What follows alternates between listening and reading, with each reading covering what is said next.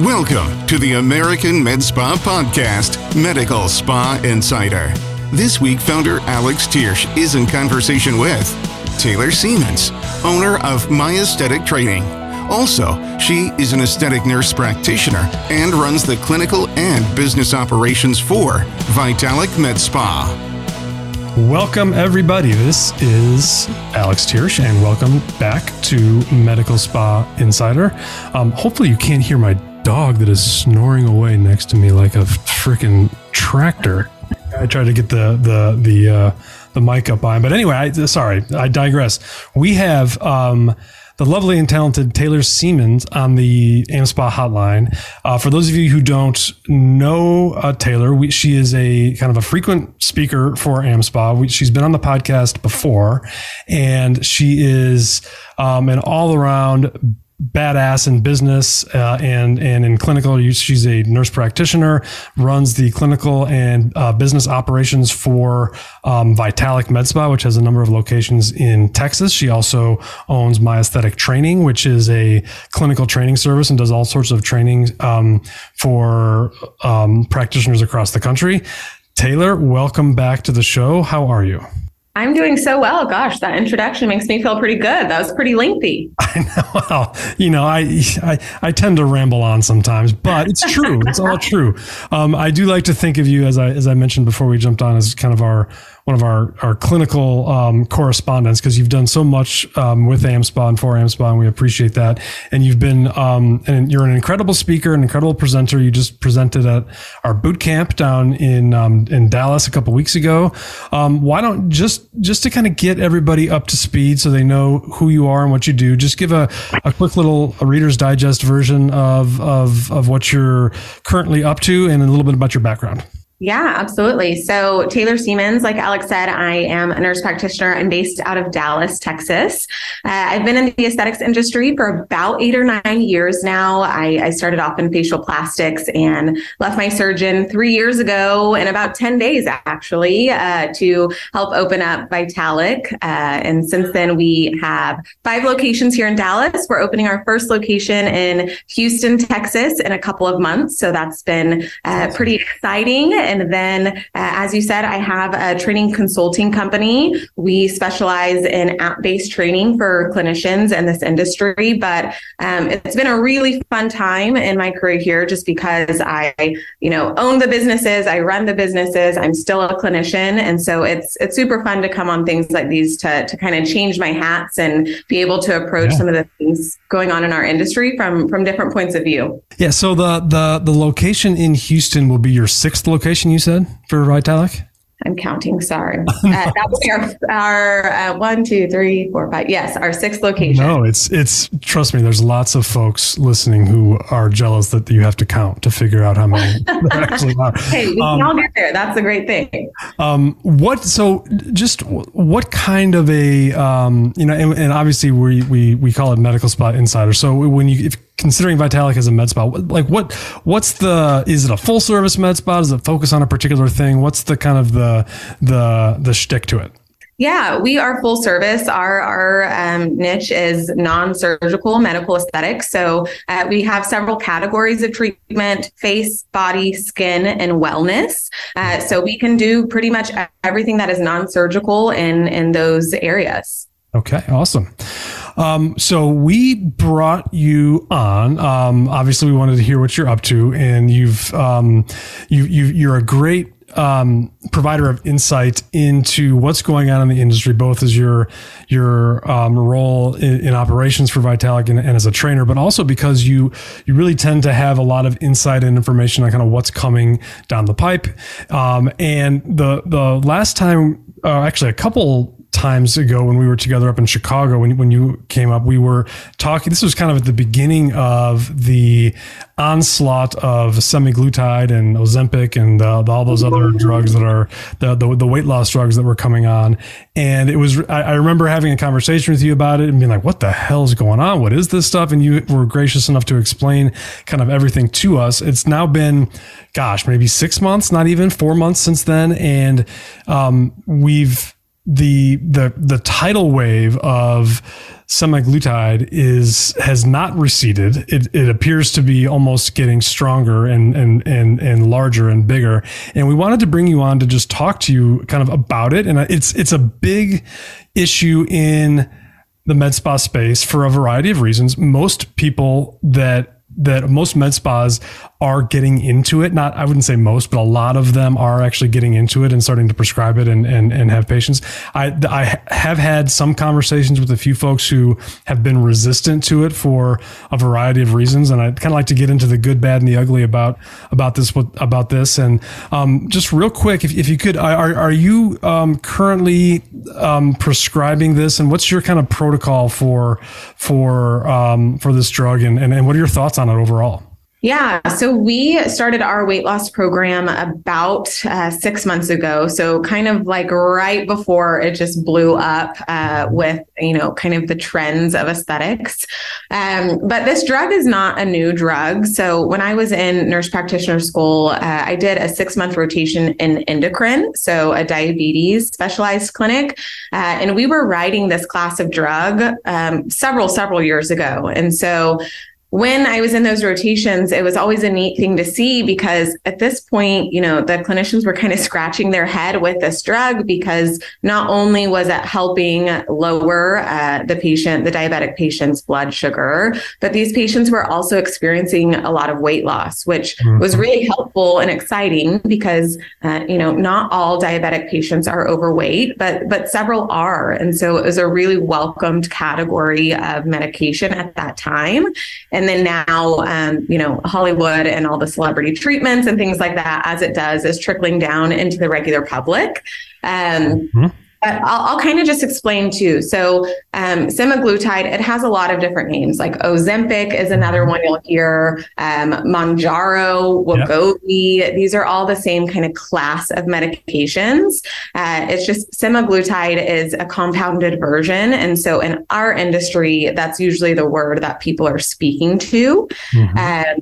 So yes, it's a really great drug. I'm sure we'll get into kind of the details with it and how we're doing it, but it has been a little controversial too, just because of the demand that our industry is causing and really emphasizing as we write it for our patients, because it is limiting supply for diabetic patients who are needing the medication. Right. And so I've spoken to a lot of providers in our industry and outside of our industry who really struggle with the ethics of that. And that's kind of been some of the opposition with the medication. Yeah. And I do want to get into it, because it is, number one, I'm not sure I totally understand, the true depth of the problem with respect to, diabetic patients not being able to get the medication. Cause I've heard different things from different folks. I've had several conversations with providers, one who told me that, number one, there's a lot of different types of drugs that do this sort of thing that are available for diabetics. And the other was that this particular provider, her med spa has a compounding pharmacy that was making this basically for her. So she wasn't too worried about that.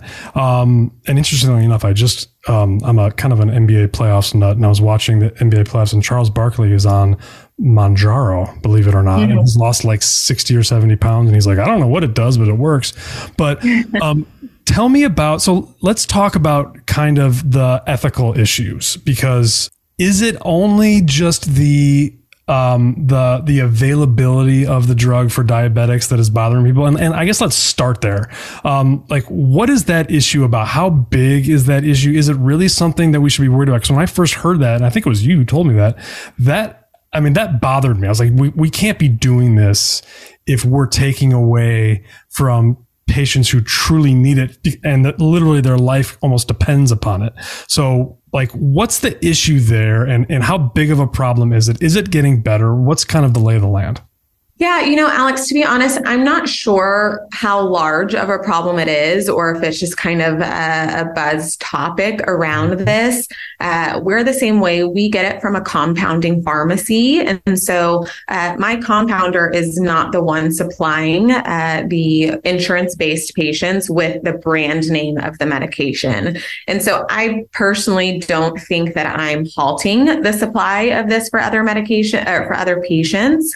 But it really kind of depends on where you're getting the medication from. If you are ordering through your typical pharmacy, which I highly doubt many in our industry are, because this is not something that insurance is going to cover for a non-diabetic patient. There are still a lot of insurance companies actually who are not covering this for true diabetic patients.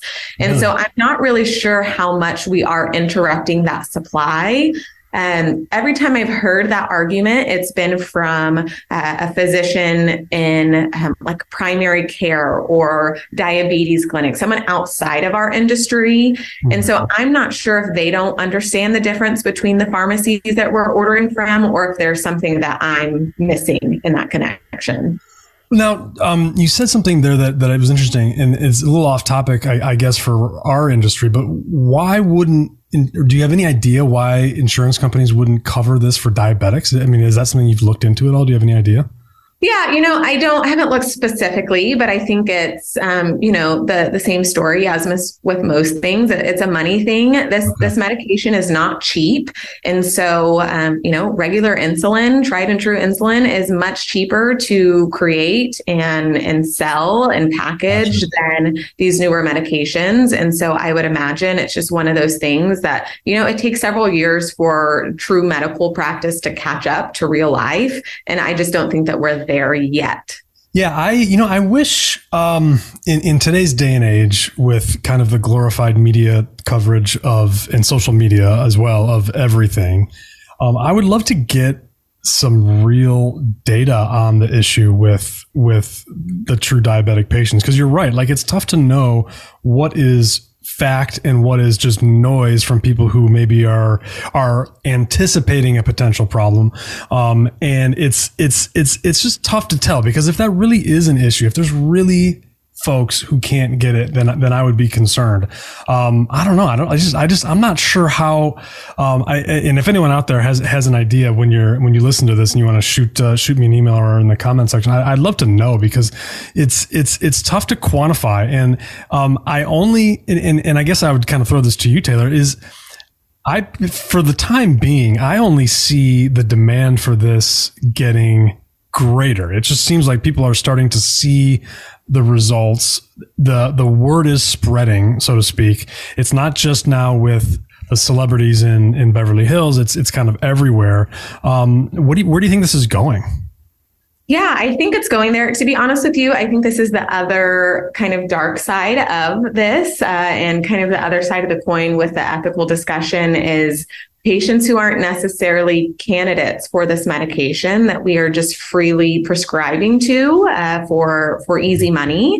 I'll pause just for a second on that. So I have two mid-level practitioners, an NP and a PA, who run our weight loss program. So even though I have a really good understanding for it and I run our clinical team, I am just a big fan of finding people who know more than me to focus in on these things. So my NP and my PA, they've been writing this drug for years. One comes from a primary care background. My other one is still practicing in GI and liver diseases. So this is a medicine that she has written for years. And they have both expressed too, my PA is part-time with us. She's still full-time on that GI and liver. And she's like, man, I wrote this medication 6 months ago for my patient, and we still haven't been able to get approval for it or get our hands on it. And so she's really seeing kind of that, difference between your formal and traditional medical route versus how our industry practices with compounding, because she doesn't have access. She works for a very large educational system, hospital system. She's not able to call the same pharmacies that I can call for prescriptions. And so that is also some of my question with, how hard is it to get your hands on it? Is it that the suppliers that your traditional medical routes go to are running low and they just don't have access to ours. I'm sure that plays a huge part into that. But going on to, people who are getting it that shouldn't necessarily get it, we have to remember, and if anyone listening knows me, I'm always just on my soapbox about this, but medical aesthetics is medical aesthetics. It's really, we're practicing medicine still. And so it really just breaks my heart when I see clinicians and practices writing this medication for a quick money grab for patients who aren't truly candidates. The FDA has given some really great guidelines to follow about who is and who is not a candidate. But I have turned away people who have let me know after the fact that they went to someone down the street and they wrote it with no problem. And I'm thinking of one specific patient who, is about she's about 5'6", and she weighed about 113 pounds, which I would say that her weight is very healthy for her. And she wanted this medication that we would not write. And she sent me an email 2 days later saying, hey, just letting you know, Dr. So-and-so wrote this for me. I'm sorry you missed out on that sale.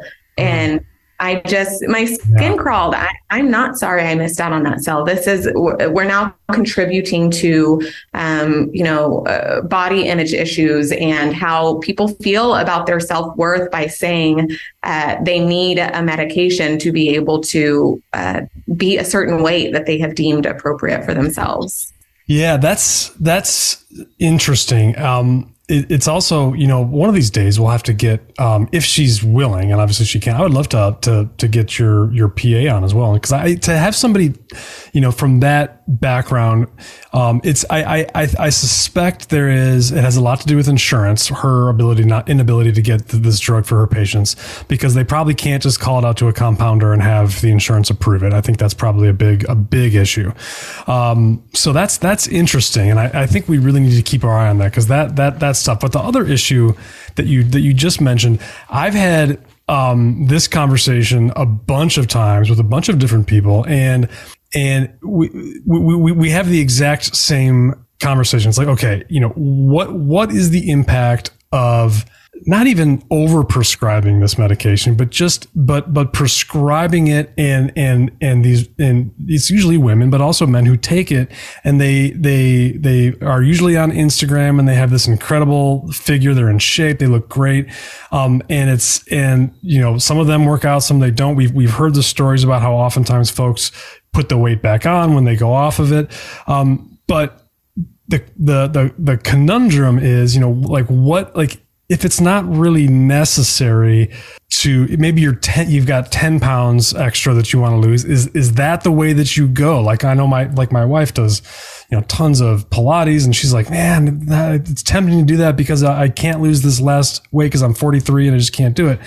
And that's troubling to me. But at the same time, I in my head, and you tell me if this is a false equivalency, because I can't figure it out for myself. But in my head, I think, okay, well, if I have a wrinkle on my forehead that is minor, and I get neurotoxin or Botox to eliminate that, or if I increase the look of my lips or my temples or whatever that is, how is that different than taking a medication to allow you to lose the extra 10 pounds? And should we be making that distinction? Sure. Yeah, I think that's a great point and a great comparison. And those are really challenging conversations for clinicians in our industry. I spend a lot of time talking about the patient self-worth. And I mean, there are a lot of things that we can really do harm to our patients by the things that we're doing. This is a beautiful industry, and we have some really great tools to help enhance people's confidence.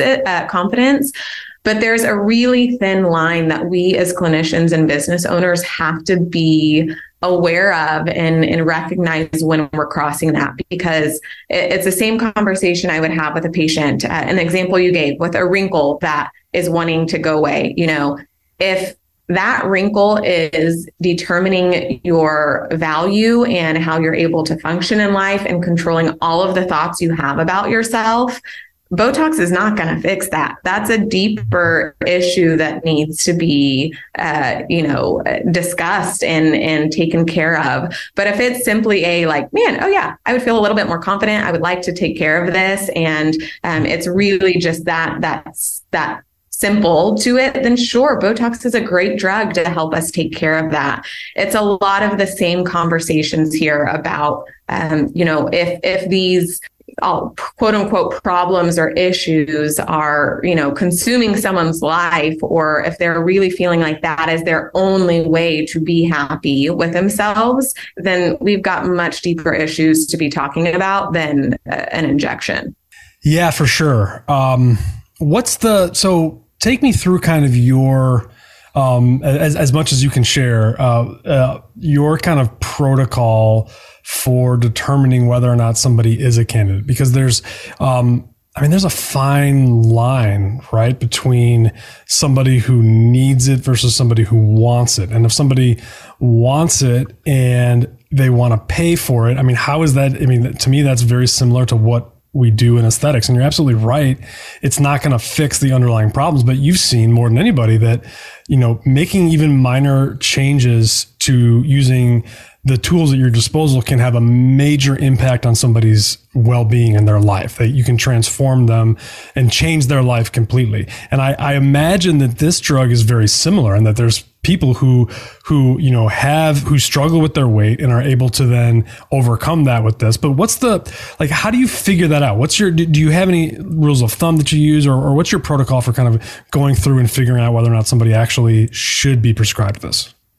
Yeah, absolutely. So we start with a screening call once someone poses an interest for them. And full disclosure, we follow the guidelines of the FDA. This still is very new to our market and to the space of a weight loss medication. And so, for compliance reasons and legalities and so many other things that people are just watching to see what we are doing, I want the security as a business owner and clinician to say, hey, I did what the FDA said, so I don't have any blame here. So the FDA says that this medication is indicated for patients with a BMI greater than 30 or greater than 27 with a few other comorbidities in place. So whether that is hypertension, hyperlipidemia, maybe they have some type of chronic disability or pain limiting from them being able to work out. Those types of things that are going to prevent them from being able to lose weight on their own, or if they have some other genetic or medical conditions that are going to make that more challenging, then we will write for that. We have some pretty strict rules around, other medications that they're already on. For instance, if they're already on any type of diabetes medications or have been diagnosed with diabetes, that is not the patient for my practice to be treating. They need to be with an endocrinologist. They actually need someone to help them manage their medical needs in a way that my practice is just not set up. And so those are the types of things that you really want to take a look at to make sure you're not putting your patient, at risk or delaying any other type of diagnoses because you want to write a prescription for them. So how do you measure BMI? And that's body, what is it? Body mass index. Yes. Yep. How do you measure that? Yeah. So the simplest way is a calculation. It's based on someone's height and weight. But we have at Vitalik a really neat 3D body scanner that we have all of our patients get on. And that actually gives us a lot more information as well, because we can see how much of the fat is visceral versus subcutaneous fat. It'll give us their BMI. We can actually get a 3D image of their body, which is great because then we have diagnostics to actually educate our patients through. And that really is our goal. We're not trying to just put you on a medication to lose weight and then send you on, because like you said, when people get off the medication, if they didn't change any of their habits, the weight is going to come back. And so it's our jobs as clinicians to make sure we're equipping them with the tools and understanding of how to make lifestyle changes based on where their baseline is. So once we're done with the program, they're actually able to keep the weight off. Otherwise, that was just a waste of everyone's time and money. Well, and so what does that look like? Because that's easier said than done, right? I mean, that's kind of, gosh, I used to work out all the time and then I stopped, and then I've kind of stopped permanently, and all the muscle I built is gone, and put the weight back on. So it's not so easy to change some of the habits that these folks have probably had for their entire lives. So how do you do that? Or what's the kind of the, like, what do you recommend for that? Because I mean, there's a lot of folks who do work out, and it kind of goes hand in hand. But I've heard of, there's muscle mass that is lost. There's some nutrient issues because you're not eating and consuming as many nutrients and vitamins that you're eating. So how do you handle the patient who, needs some guidance in getting through the actual course of the medication? Yeah, I'm so glad you brought that up, because it takes a lot of time and energy and effort. So that's the thing too, is this is not, if you think about who this drug was written for originally, all of your diabetic patients. Most diabetic patients are going to see their endocrinologist like 5 to 6 times a year. It's very frequent. And so they are getting checked up on often. And so these patients still need that, even though the drug is being used in a different way. So part of that consultation process is labs. You need to make sure that their gallbladder and their pancreas is doing fine, because this medication can cause some side effects with that. There's also a lot of warnings around if they have any type of history with medullary thyroid cancer or family history of thyroid problems. So you really need to be prepared to screen your patients in a safe way. But then we have lots of follow-up. So part of our program is that they get virtual support from our clinicians throughout the entire program. So my 2 clinicians I talked about there, my PA and NP, they spend a lot of time, on video conferences or in person with these patients, reviewing their labs, rechecking their body scan that they're getting every month to actually see, oh yeah, your muscle mass has gone down. This isn't a good thing. Like, what are we doing in the gym? Do we need to get you back in for some IV therapy to get some better nutrients in your body? This is not meant to be a medication that you just write and then forget about your patient. And I think that's where a lot of the complications and kind of the bad name with things are coming, is because we as clinicians are not doing our due diligence throughout that process to make sure they're staying healthy, and like you said, not just wasting away because they're losing weight so rapidly. Hey everyone, let me take a quick second to share something really interesting for your business. Did you know that a staggering 74% of consumers shop on their phones while watching TV at night? That's like 7 out of 10 of your patients. But the real eye-opener here is that less than 1 out of 10 med spas actually sell their products online. Can you imagine the untapped potential of giving your patients the convenience to purchase treatments, services, or skincare right from the comfort of their own homes through your very own branded app? That's where RepeatMD comes in. RepeatMD is the fastest growing software in the medical aesthetics industry, and for good reason. RepeatMD is designed by e-commerce experts who have worked with renowned brands like Target, Nordstrom, and Neiman Marcus, and they'll build your practice its own mobile rewards and shopping app. Clients love RepeatMD, and patients love the experience RepeatMD provides. RepeatMD rewards patients for spending more, encourages them to come back more often, and helps them discover treatments they'll absolutely love. On top of that, your practice can sell memberships and offer financing for services all through your very own app designed and managed by the experts at RepeatMD. The bottom line is that RepeatMD enhances the entire patient experience while boosting your practice's revenue. They are game changers for your med spa. So what are you waiting for? Visit repeatmd.com/AmSpa to book a quick product demonstration. And guess what? We'll have special pricing for Medical Spa Insider listeners, and you'll receive 50% off towards your first purchase. Don't miss out on this opportunity. Head over to repeatmd.com/AmSpa today.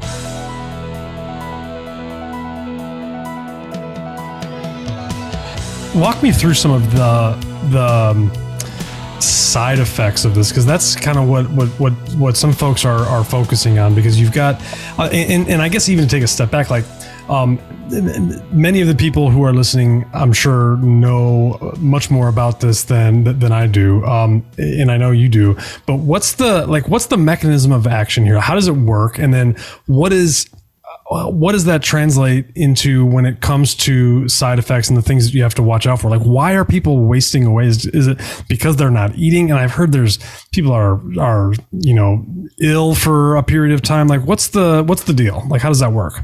Yeah. So this class of medications works really in three different ways. So the first way is it stimulates insulin production. The second way is that it inhibits glucagon release. And then the third way is, even though it increases insulin production, it actually slows that absorption down, which really slows down your gastric emptying, meaning you stay fuller longer. You feel satiated longer, so you don't feel the need to eat all the time, essentially. So yes, people are just not hungry. And so that's something we have to be really mindful of, is not eating isn't really an option. Like, we don't put you on this medication to starve yourself. We still have to eat. It's just about eating the right kinds of foods. If you go out and eat a bunch of fast food with this, yes, people get nauseated. They get sick. They throw up. I mean, so that's where a lot of the education comes, is eating the right things that are not going to make you feel as sick. But how we write the medication as well is important, because this is meant to be a slow and steady increase of dosage to make sure that your body can tolerate the increased dosage. So some of our patients don't ever make it to our desired dosage. And it doesn't mean that they're not losing weight and having great results. It's just that they can't tolerate the higher dosage. And so they really need to be walked through that. But heartburn is a really big one because of that delayed gastric emptying. Eructation is a word that everyone is talking about. And that's really just when you're releasing a lot of, it's almost kind of like a sulfur taste from the stomach through the esophagus and out through the mouth. So they can, your patients will complain of burping a lot, essentially. But nausea seems to be the most common side effect, which people get used to. And it really seems to show at most people, once they're used to the medication, when they're overeating or eating the wrong foods. So the nausea is kind of the most common, but a lot of this can be impacted. I wouldn't say, stopped or fixed, but it can be impacted by the types of foods you eat. Types of food and your dosage as well. There's a lot of clinicians out there that are just, they doing the best they can, but they Google what dosage they should be using, which is not always the right answer. And so when they start their patients out on these high doses or increase them too quickly, your patients can get very sick. And what's the, with the muscle loss, is that really just a function of number one, inactivity and just not eating and not getting the right nutrients and vitamins into your body? Yes, that's exactly right. Yes. If people don't eat, they're going to waste. And so we spend a lot of time talking about their exercises and working out. We have a lot of equipment in our practice that helps build muscle. And so we're always mixing these multimodalities and lifestyle changes in play with this medication to make sure we're counteracting what some of those side effects are. Yeah. And I love that you're doing that. And the other, one of the other doctors that I spoke to, is doing a very similar thing. And it's very much, you need to be, on an exercise program, you need to be eating the right things. And it's really, if you're walking somebody through and taking the care to do that, I feel a lot better. I guess my concern is the folks who aren't doing that, right? That are just kind of prescribing and saying, "Oh, there you go, you're on your way," and then they just lose weight, and then that's it. Like, and speaking of which, what's the Ozempic face that I always read about in Us Weekly? Yeah, it's funny because a lot of medical spas too are like now promoting certain packages for Ozempic face, which I get it. It kind of makes me laugh, but it also kind of works against what we are trying to do. Like we're just being blatant about like, hey, now let's fix one problem created another. Now let's fix that. But so yeah, it's the fat wasting. So you're burning more fat. We all have wonderful fat pockets in our face that we need there. Volume helps keep us very youthful and very young. But semaglutide doesn't discriminate on where it takes fat from. So if you are losing fat, it's going to take it from all areas. So your butt's going to get a little saggier. You might feel like your arms and legs get a little bit flabbier if you're not also pairing this with, workouts and healthy lifestyles. But you can't really control fat loss to your face. And so we see a lot of hollowing out of the lower face and the pimples. But it is really, it happens from the rapid weight loss. So when we're not dosing appropriately and things like that, and our patients lose weight too quickly, it's very noticeable in the face.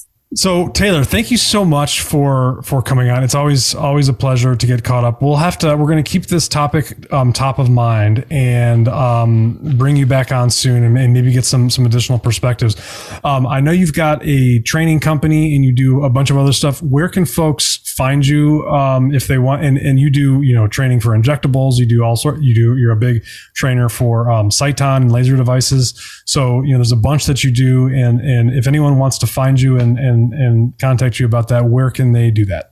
Yeah. So my Instagram is taylorsiemens.np. My last name is SIEMENS. And our website is myaesthetictraining.com. But you can find me on social media. I'd be happy to connect you with the right people, even if I'm not that person. But super just appreciative to AmSpa and everything that you guys are doing for the industry and for all of my colleagues out there who are listening to this, who are waking up trying to be better every day. Yeah, that's awesome. I appreciate your time and thank you again so much. And it was great information. And we'll talk soon. Thanks for joining us this week with the American Med Spa Podcast, Medical Spa Insider. This week, founder Alex Tiersch was joined by Taylor Siemens, owner of My Aesthetic Training. Also, she is an aesthetic nurse practitioner and runs the clinical and business operations for Vitalik Med Spa. If you're new with us, click on the subscribe button, then receive new content when it happens. Leave a rating and a review. See you on our next episode.